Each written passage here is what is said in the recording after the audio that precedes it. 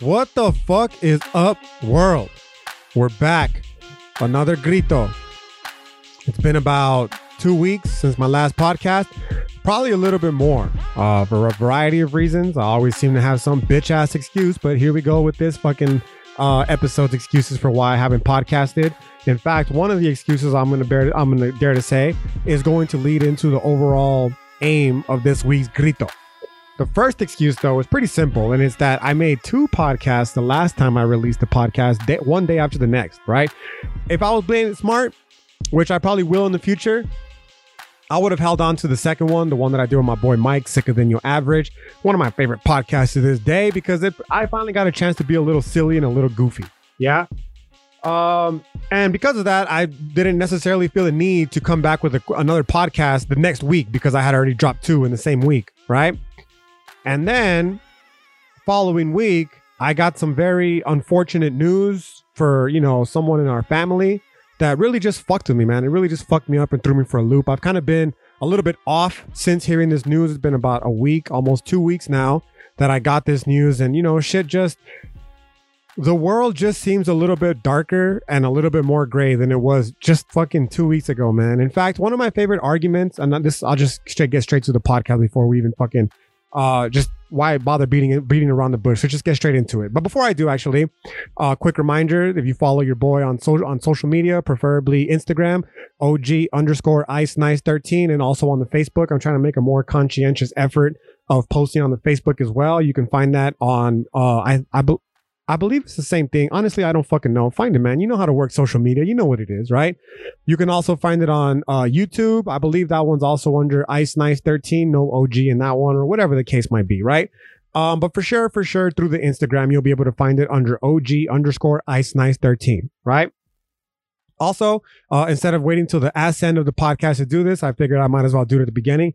A quick shout out to all the peoples who have been following along, who've been keeping up. Those of you who asked me when I'm gonna drop the next one, yo, I see you, dog. I really do appreciate that, man. In fact, in the interest of full disclosure, that kind of is what motivated me to get on with this particular episode and not just continue waiting because, again, of the sad boy shit that I'm currently dealing with. And you know what the fucked up part about it is, man?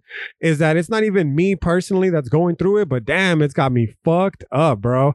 And I don't want to say that I'm not trying to draw attention from the person that it is that actually is going through it, but it just makes me realize, yo, we are all connected, man. We're all connected. And especially when it's someone so close, you feel that shit on a fucking deeply personal level, man. And like, honestly, like I said, yo, the skies just look a little more gray than they did just 2 weeks ago, man. In fact, this is the part that I was going to get into with it's one of my favorite arguments in my philosophy classes. It's called the argument of false happiness. And the way the argument of false happiness works is simple. I like to set the thought experiment by asking my students to imagine 2 relationships. The first relationship with 2 people who are actually genuinely, truly in love, right? They're in a relationship that we consider to be whatever it is that your personal ideal is of a perfect relationship. For me, this perfect relationship generally entails a couple that is open with one another. They're honest with one another. They communicate with one another, right? They share in each other's experience of this world that we find ourselves living in, the goods and the bads, right? They're not hiding anything. Whether it be from an emotional level or whether it be from their life level, like there's no fucking creeping in this kind of relationship, right? They can communicate with one another. They talk to each other, all that kind of shit. They enjoy each other's company. Like they genuinely care for one another in an emphatic sort of way.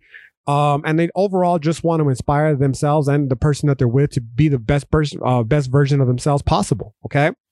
That for me is an ideal relationship. And that's generally the way that I, lay out the example of this particular argument whenever I'm discussing it in class. Now I contrast that with a relationship, a couple, where I generally say that they're their best friends, just so we can add a little bit more familiarity between the 2 couples, hypothetical couples, but I'm sure maybe you yourself or someone has been in such a similar situation that are, friends with the relationship A, and they like to imagine themselves as having the same exact thing as the couple of relationship A, with the added caveat being the only exception that one of the people in relationship B is being unfaithful to their partner. Now, I generally don't like to pick who it is, right? I'll let the students themselves figure it out. Generally speaking, they like to go with the man, but sometimes, of course, some of the classes like to go with the woman, whatever the case might be, right? And then it's even being the heteronormative way. Sometimes I'll just pick, a gay couple and we'll take it from there. It varies in a myriad of ways. The point is not for this particular instance, though, to focus on the gender, the sexuality of the people in question, so much to focus on the overall central gist of the argument. It's my cat. And that is, if the person who is unaware of the infidelity of their partner is truly happy. Because ideally, if they have the same exact relationship as that of their friends, both of them would like, both people, all four people rather, both couples in the relationship would ideally like to consider themselves as having the same type of situation. Now, obviously, given everything that I qualified the first relationship with, namely the openness, the fidelity, and all that kind of stuff, the honesty, it's quite clear that the couple in the second relationships don't have that. However, the only reason they don't think they have that is because one of them is unaware and of their partner's infidelity, and the other partner is keeping it hush hush. So as far as they're concerned, as long as they're fine, then the relationship is also fine, right? So the way the argument of false happiness works in this particular instance, I'm going to give you a second example here shortly, is that most students will generally respond in the sense of that as long as the person who is in the relationship that is being unfaithful, and I guess by proxy, their friends as well, don't know of the partner's infidelity, then ideally they are all equally happy.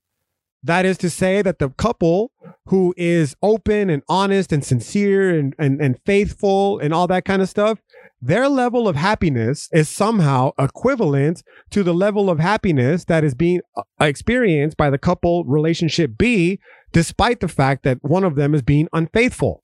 And again, the general argument, this is where the argument of false happiness comes into play, is that ignorance is bliss. That's generally the response that I get from many students. I've been teaching this example for over 5 years now. And for the most part, that is the example that I get. Ignorance is bliss. What mama don't know, don't hurt her, right? And this strikes us as intuitively wrong, because you would like to think that even though the person is ignorant in their happiness, there's obviously going to come a moment where if they find out, that's another one that people always say, they'll know. They always have to know, right? I don't know, man. I don't know. What I do know is that inevitably, let's imagine that the person does in fact find out. Ideally, when they do find out, they're going to be very distraught. They're going to be devastated, and more likely than not, they're going to be very unhappy. To which we had to answer a very serious question. And that very serious question is, was the person ever even happy to begin with? We like to imagine, for instance, that ignorance truly is bliss. But if we were to put ourselves in the situation of that person who found themselves in an unfaithful relationship, we would like to imagine, like, damn, yo, you sat there and you shared some of the most intimate experiences of your life with this person, maybe for an extended period of time, years, right? Years of your life, maybe even your youth. Okay. You sat there and they looked you fucking dead in the eye and they told you, I love you. Meanwhile, they were doing fucking the deed with some other person behind your back. You know what I'm saying? Like, they were holding your hand and pretending that life was one way, when in reality, at that exact moment, life was a complete different way. And ideally, had you have known of the complete different way that life in fact truly was, you probably would not have been happy even in that burst of joy that you were experiencing while you were, holding your partner's hand and experiencing all these great things that life has to offer with them, because you would have known that they are sharing that exact same moment with someone else. And maybe you're into that polyamory shit. Hey, I'm not judging. All I'm saying is that ideally, if you were, then you also would be the person out there with someone else too. But in this particular instance, they are benefiting solely off of your ignorance. And thus we do have to ask ourselves, is ignorance really bliss? Or is it possible that the moment you find out, the whole time that you felt that you were happy, in reality, you were actually deeply unhappy, right? Which, again, this is the argument of false happiness. And that leads me to the second way in which this, the example, I take it from here. I used to use an abuelita, but that one got a little too close. One particular student, once I got really sentimental in my classroom, so I stopped using this example. So instead, I replaced the abuelita with a dog. right? And to be fair, for some people, dogs are just as every bit as family as an abuelita. Perhaps an abuelita just a little bit more. Speciesist, a little bit. Yeah, I get it. But come on, man. We all know abuelitas are fucking number ones, right? Grandmas, for those of you who don't speak Spanish. Anyways, the example, then I like to, the thought experiment, I like to, switch it up a little bit. And I like to imagine these people, I tell them, especially the dog lovers, and I especially like to remind them that my classroom is a cell phone free zone, right? So that even after the example's over, they can't check their cell phone, make sure that their either partner's is not being unfaithful to them, or that they're, you'll see here shortly.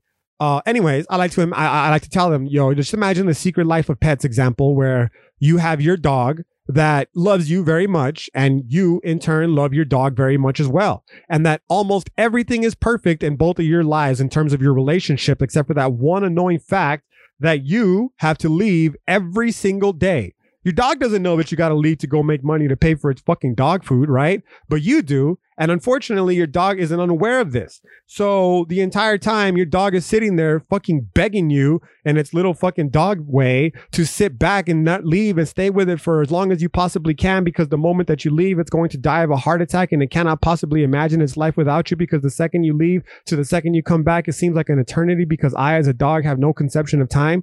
But again, you're a human. We're all humans. Ideally, some of us might be robots, but we'll talk about that some other time.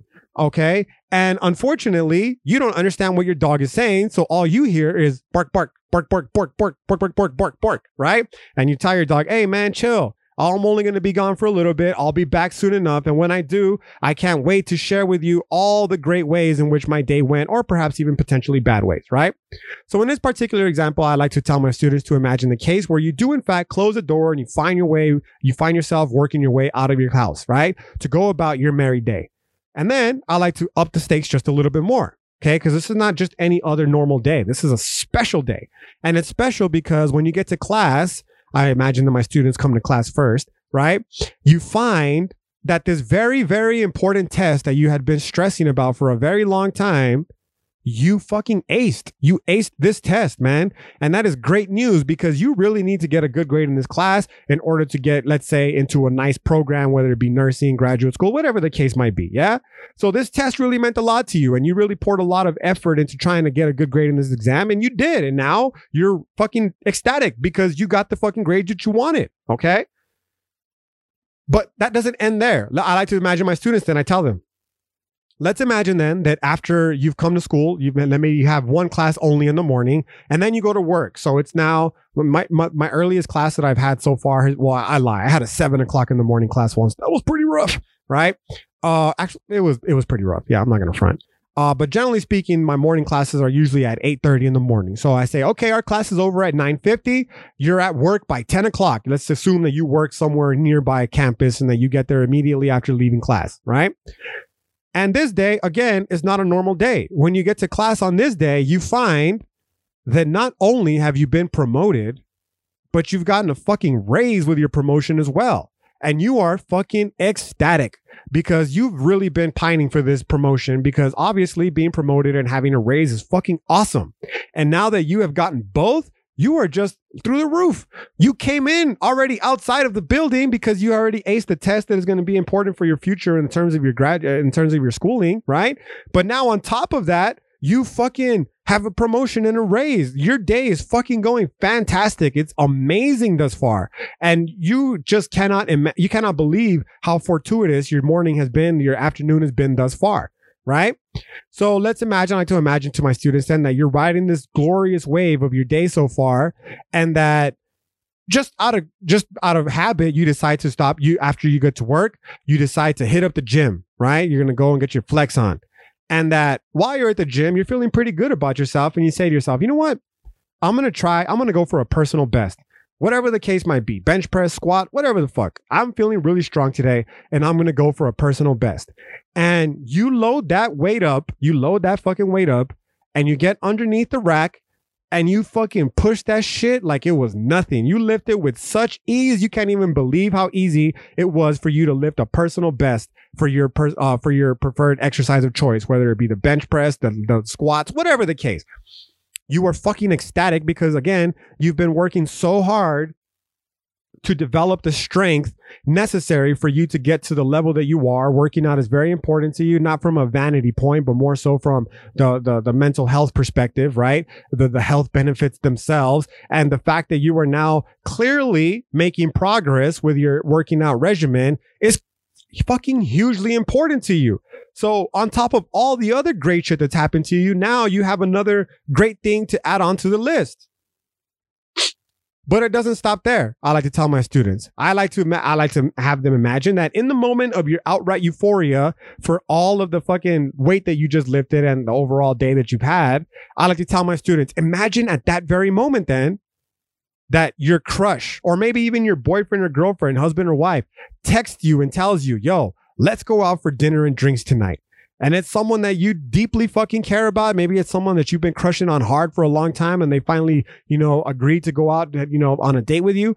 And at this point, you just can't fucking believe your luck. You're like, holy fuck, this is the greatest day I've ever had in my entire life.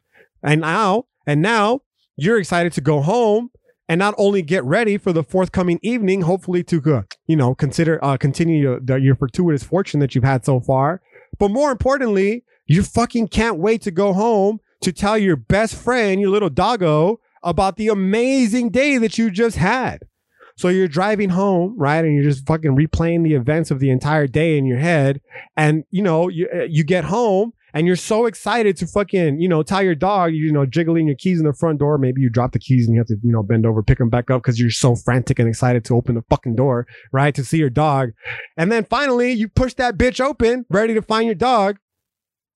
Except it's laying there with its feet up in the fucking air because your dog has been dead from the moment you left the fucking house, right? This is where the abuelita part came into play. People were like, oh my God, abuelita, right?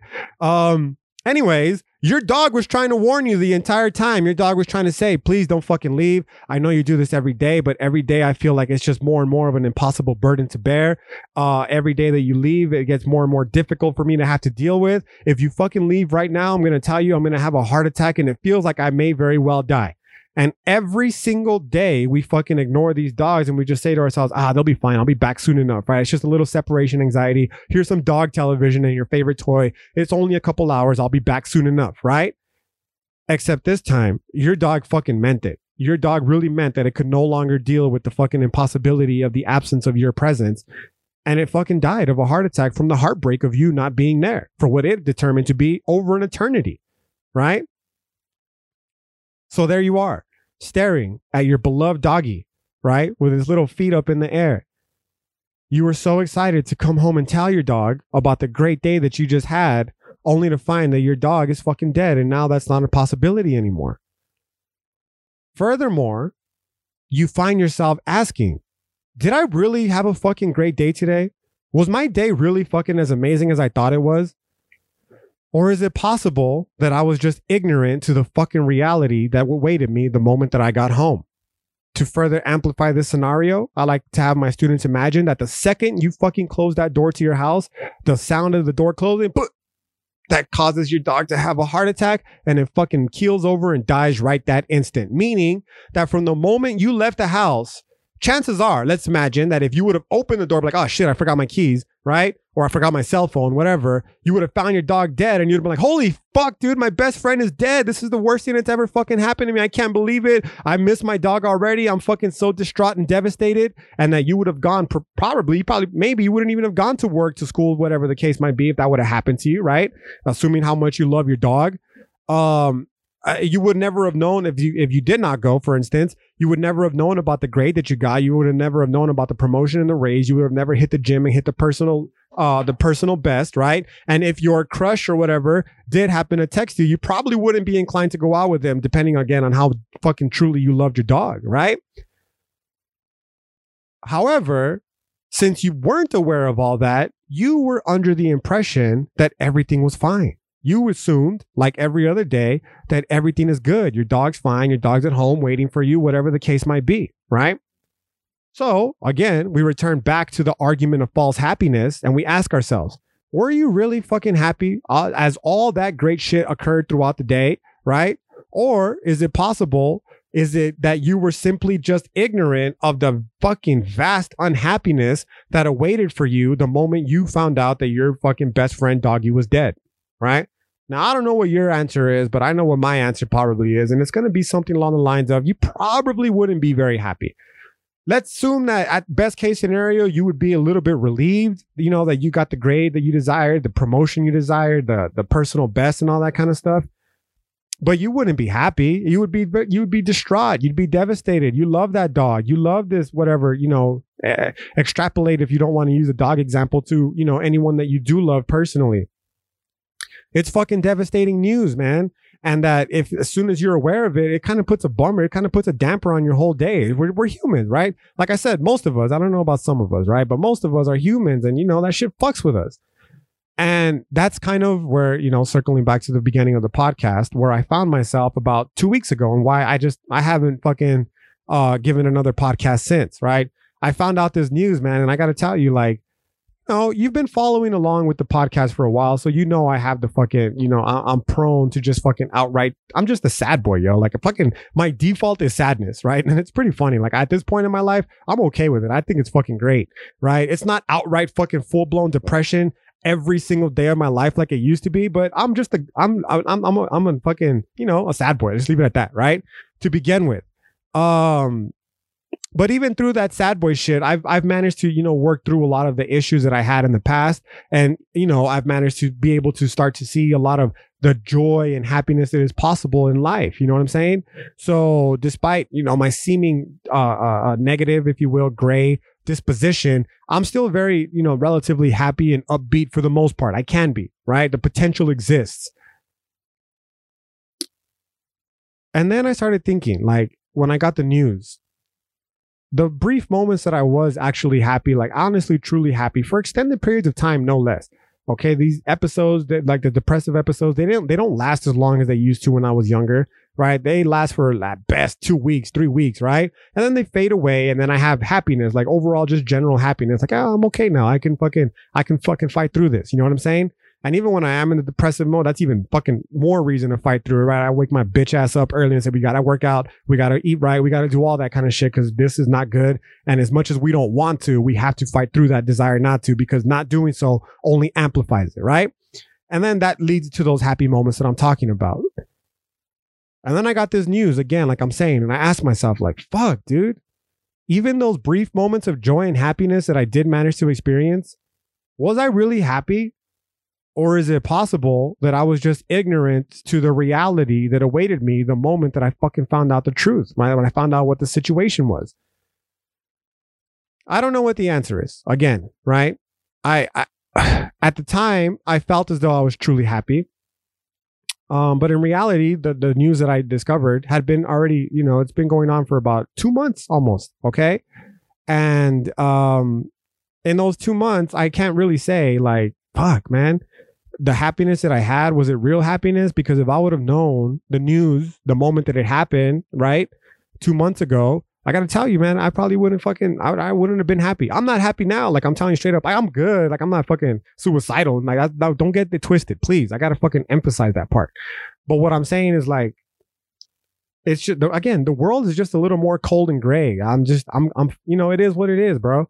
Right? So, if I put myself in this position back 2 months ago, I'd probably realize, like, man, like, all the great shit that happened in the past 2 months, because a lot of cool stuff happened in my personal life in the past 2 months, it would have been weighed down heavily by this news. And I know that because cool shit has happened to me in the past 2 weeks alone. And I still, like, it's weighing down my consciousness. Like, the things that I generally do to have fun, the things that bring me joy, it's just like, the little cloud is kind of just, you know, floating over the head, and it's just always there. It's always present, which leads me again further to believe that had I known the news, I wouldn't have fucking been happy then either. Right?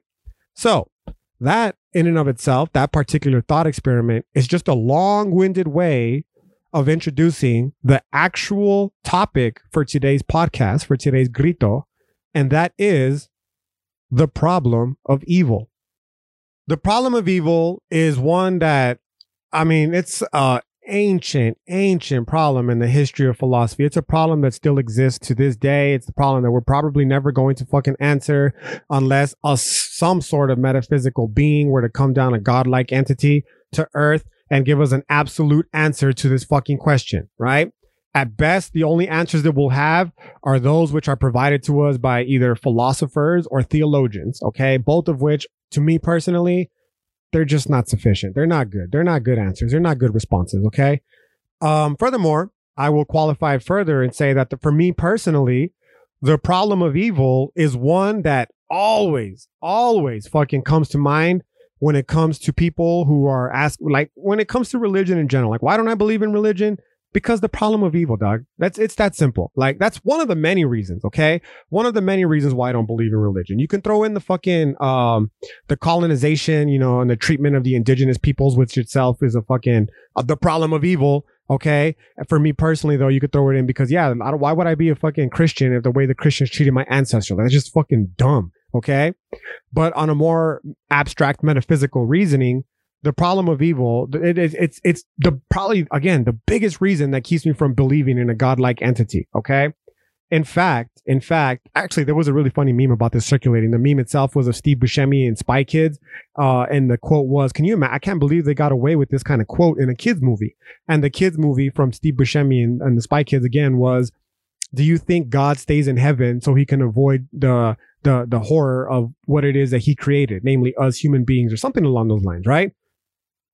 And that itself is also not the iteration of, but it's you can extract that from the problem of evil as well. Okay. Namely in this idea that maybe God does exist and look what the fuck, dude, like, goddamn. Right.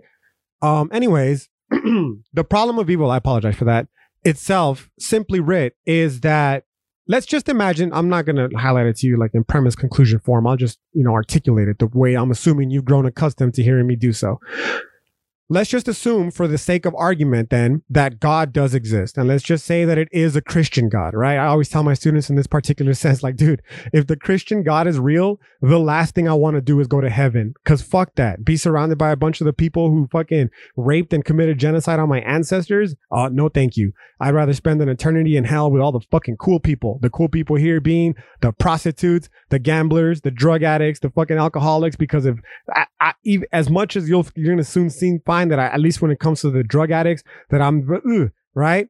I would much rather spend time in their company than in the company of fucking Christians who, again, committed genocide on my ancestors, or those who allow evil things to happen in their name, no less, who, conduct evil actions in their name, no less, all of which by proxy are the problem of evil. So allow me then to stop beating around the bush and just get into it.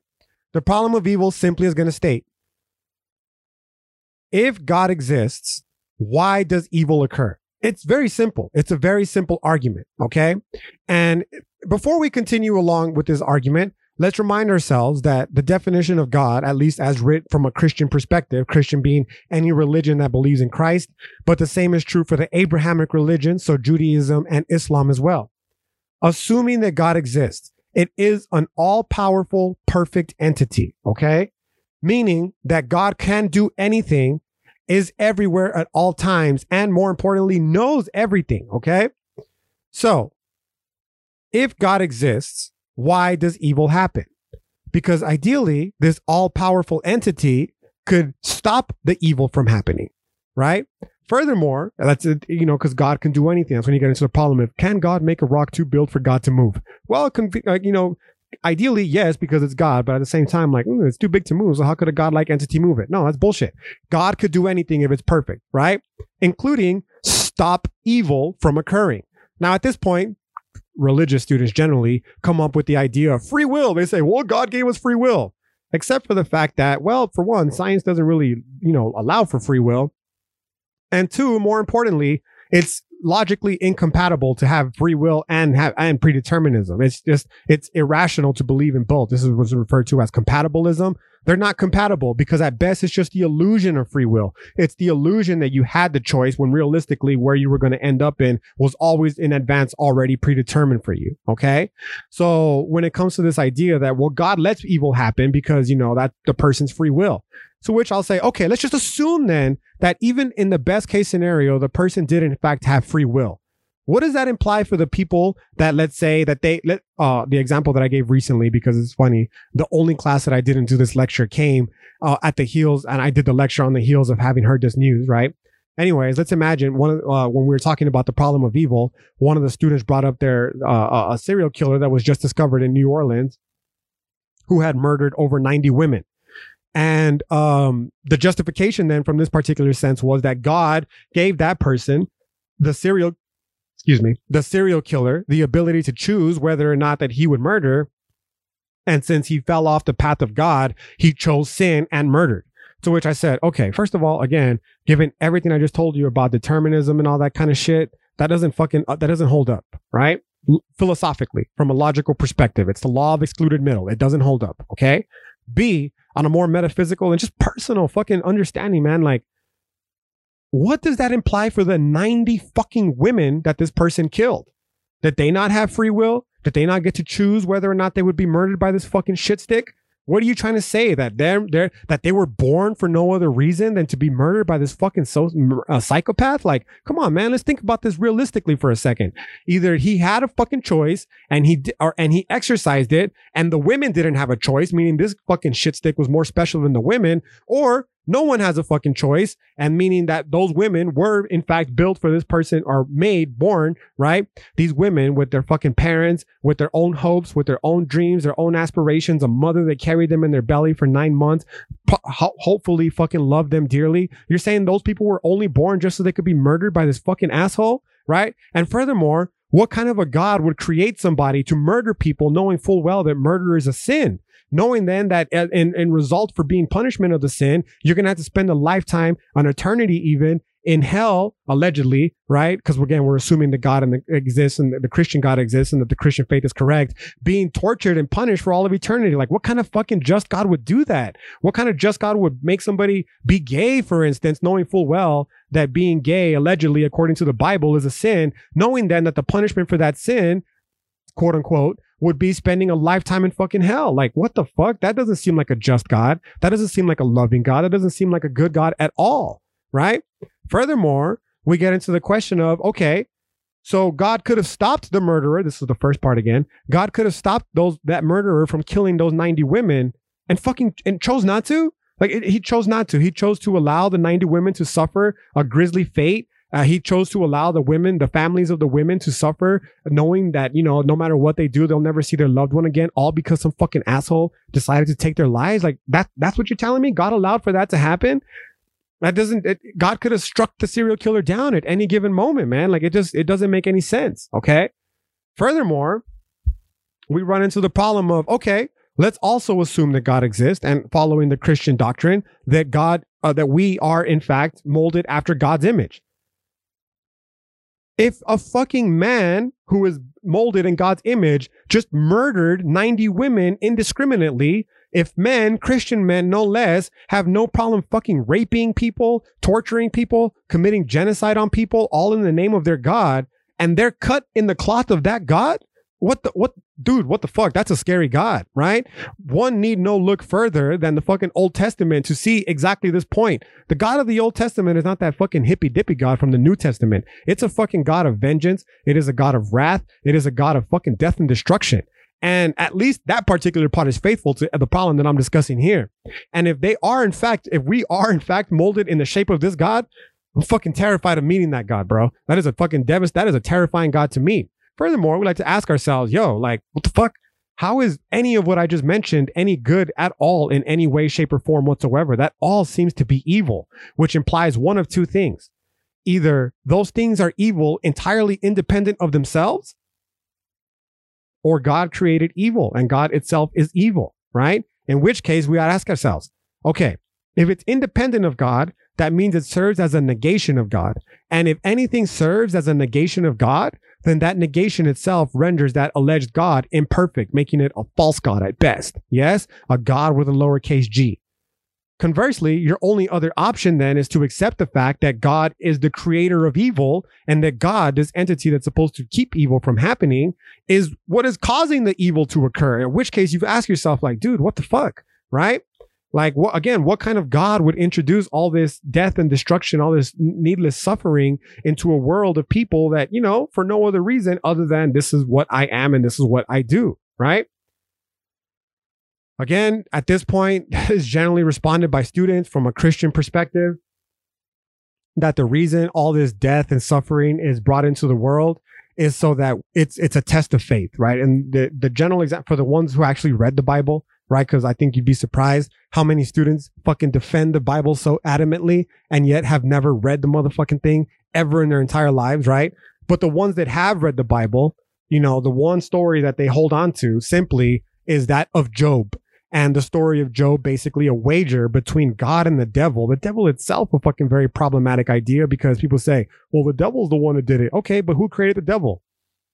And furthermore, if the devil punishes bad guys, like, how the fuck is the devil not a good guy? Because don't you want to punish bad people? Like, oh, this doesn't make sense, right? Anyways, going back to the idea of Job, the basic gist is, I'm not going to fucking tell you the whole story, but the God and the devil make the fucking wager, the Christian God, right?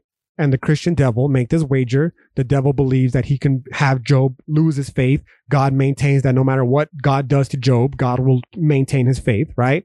And thus God punishes Job in a myriad of ways. He makes him blind. He gives him disease. He kills all his family. He causes famine on his crops, all kinds of fucked up shit. And throughout all of that in the Bible, a story, this character keeps his fucking faith in God. Very convenient, right? And that's what these students generally try to, the ones who are really versed in their faith, they'll generally try to give the story of Job, to which the answer is simple. Okay, let's assume that your idea that God has created us and is testing us through our struggle in order to prove our worth, in order to enter the kingdom that is Christian heaven.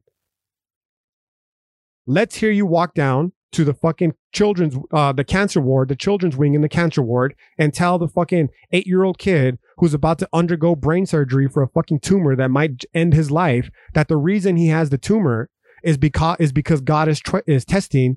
The reason that this child has the tumor is because God is testing his resolve and his faith in order to prove himself worthy to ascend to the kingdom of heaven. Like, what the fuck are you talking about, man? It's so easy to have these ideas that we've been brainwashed with and regurgitate them without actually thinking about what we're saying. And it's so fucking cowardly even to say so around people who, many of them probably have never suffered or have not experienced any sort of suffering the same way the child that I just explained to you is potentially experiencing. Like, what a fuck, you would never say that to a child in a cancer ward. So why do you feel so confident to say it in a fucking philosophy class? Because there's no one around? Because you personally haven't experienced it? Right? Like this, you're so far removed from the reality of what the problem of evil is. Like, you don't even fucking understand. You don't get what I'm trying to tell you. Right? So again, if this godlike entity, this Christian God is real, the reason that fucking poor child has the brain tumor is because God made the poor child to have the brain tumor.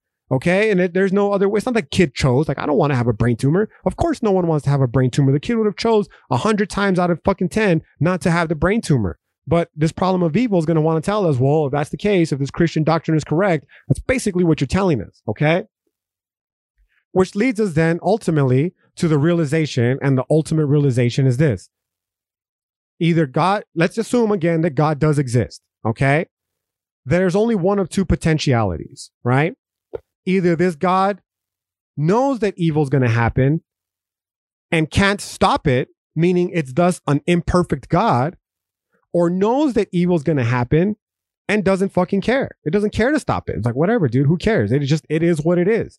In which case, we're still left with the same problem. Like, at the very least, the Old Testament, they addressed it. It's like, yeah, dude, evil happens. And at best, the best response that Christian people can generally give is like, yeah, God created evil. And, but that itself comes with its own problems, because you realize, well, then what is evil? It seems to be pretty fucking arbitrary if God created it, because if it's not arbitrary, that means that there's an inherent reason why things are, an intrinsic reason why things are bad, why murder is bad, why rape is bad, why torture is bad, right? And if those things have an inherent intrinsic reason as to why they're bad, they don't fucking need a God to give them any justification, right? So even that answer is going to be very problematic.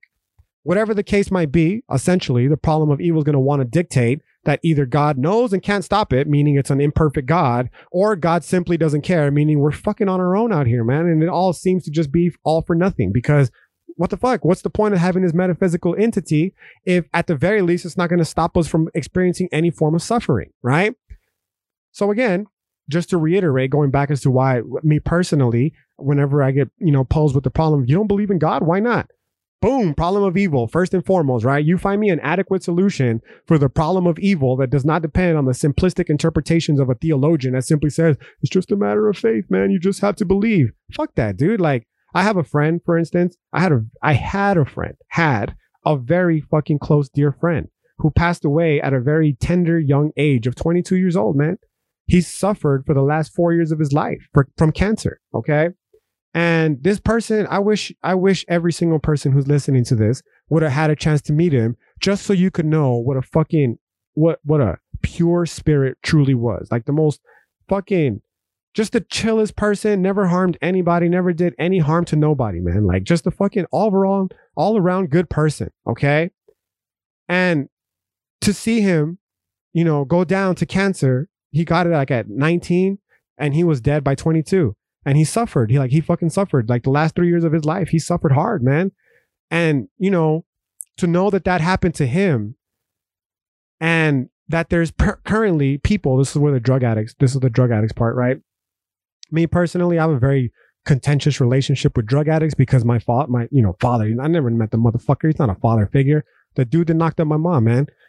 He's a drug addict. And the reason I never met him is because he's a fucking drug addict. He spent his whole life in and out of prison because of his heroin addiction. And when he was out of prison, raising a child was never on his mind. The only thing that fucking shitstick cared about was getting high. Right. So because of that, I was left without a father. Thankfully, I had an amazing grandfather that, picked up the fucking burden and carried it. But even then, a grandfather is not the same as a father. Everybody knows that. Right. So when it comes to drug addicts, I have a very fucking contentious relationship, and it's difficult for me because on the one hand, I want to be a loving person. I want to be this character, I want to be like the dude that I just explained to you, man. Never pass judgment, never hold grudges, never be vindictful, just fucking be a pure person to inspire others around me to elevate to a higher fucking level of being that we're all capable of, right? But unfortunately, I'm not fucking like that guy. I'm trying to work to be like that, but I'm a fucking definite work in progress. And deep fucking down inside of me, I have some fucking serious anger issues, okay? Some serious resentment, some serious hostility. And a lot of it generally gets directed towards fucking drug addicts, okay? Because of my past, right? And it also gets directed, I'm not going to fucking front, dude. Like, I'm just being honest with you, towards homeless people, specifically not the ones that are suffering from mental illness, because that's fucked up. The ones that are suffering from mental illness, they've been fucked over by the United States government. I'm talking about the ones who have just given up on life. They've just given up on life. And they're like, man, fuck this shit. I'm just going to shoot heroin. Fucking my dad. I'm talking about my dad here. Okay. I'm going to shoot heroin. I'm going to be a fucking drunk. I'm going to go off and hurt people. I'm going to be a philanderer. I'm going to do, I'm going to be fucking having kids with multiple women and never fucking bothering to raise these children. Just an all around shit human being, man. Right. And I always ask myself, like, I see these people, I see these fucking junkies. I live in the Northeast El Paso. For those of you who aren't familiar with the area, let me fucking familiarize yourself with it. It's not a fucking dump like people like to make it out to be.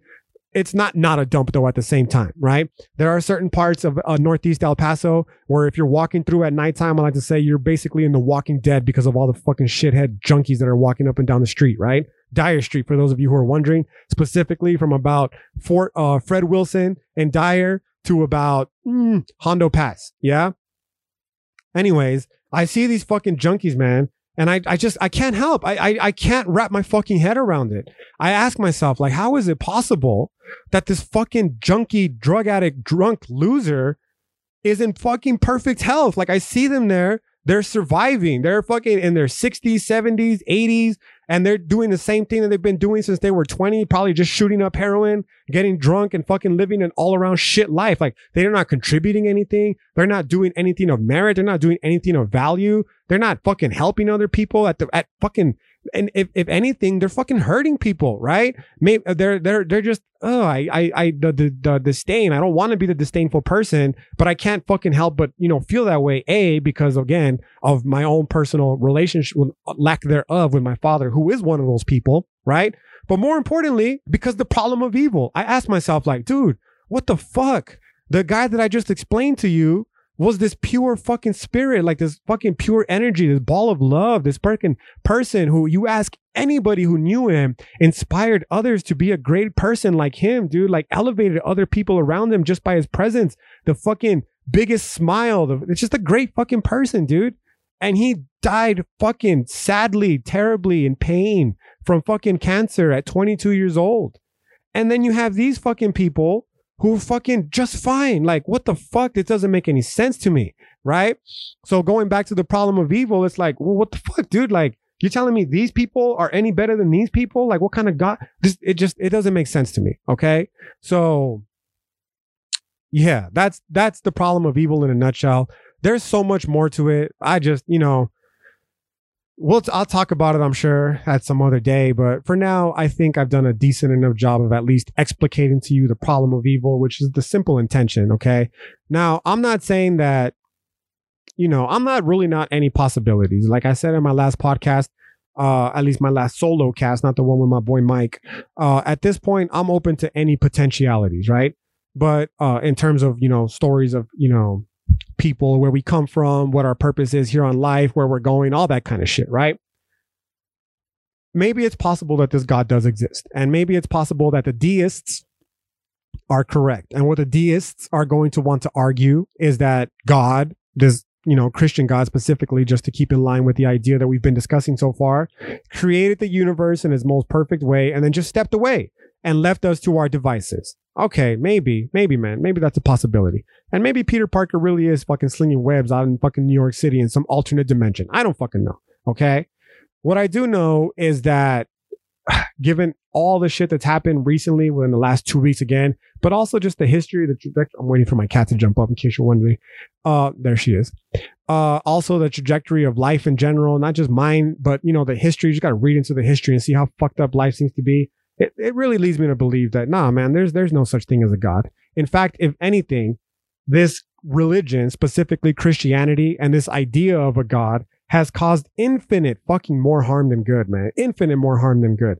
Just look at the history of wars around the world. Most of them built off the religious beliefs. Even the fucking the Buddhist monks are out there killing people, man. They're killing fucking people who don't want to be Buddhists, right? I believe, right? The Rohingya massacre. They're like, all religions, man, all these religions, they're not special. And the idea here is that that's just what religion does to people. It fucks us in the head deeply, right? The belief in a God. How many people have been killed because they think that Jesus Christ is the Lord and Savior, or still being killed because they think Jesus Christ is the Lord and Savior, right? How many people have had, rape? How many justified? Look at the fucking pedophiles in the Catholic Church right now, man. Why aren't they being fucking hung on the streets at this very moment? Why? Because they're supposedly these fucking holy men that represent the Christian God. Like, nah, man, that's bullshit. That's nothing more than fucking the introduction of evil into the world. And because of that, I'm just like, nah, dude, I don't really vibe with this idea of needing a God or a religion, because as far as I'm led to believe, it just basically seems as though this whole life is just a matter of fucking fleeting chance and chaos, and that there are nothing more than a few brief moments of love and joy and affection, right? And the goal then is, at best, this is just to close the podcast and then tie it in with some of the past podcasts, is to try to just increase as much of the love and joy as possible in an attempt to combat all the fucking evil that permeates the world at any given basis, right? At any given moment, I should say. Anyways, with that said, I am now at the 50-minute mark, and I believe this is just about a good enough time as any to wrap this bitch up. With that said, I hope you enjoyed the podcast. Don't worry about your boy. We'll be all right. We gonna be all right. Everything's gonna be all right. Even when it's not all right, everything's gonna be all right. All right. Aside from that, I hope you all have a great rest of your day. And I'm looking forward to bringing you another podcast in the near future. Until then, peace.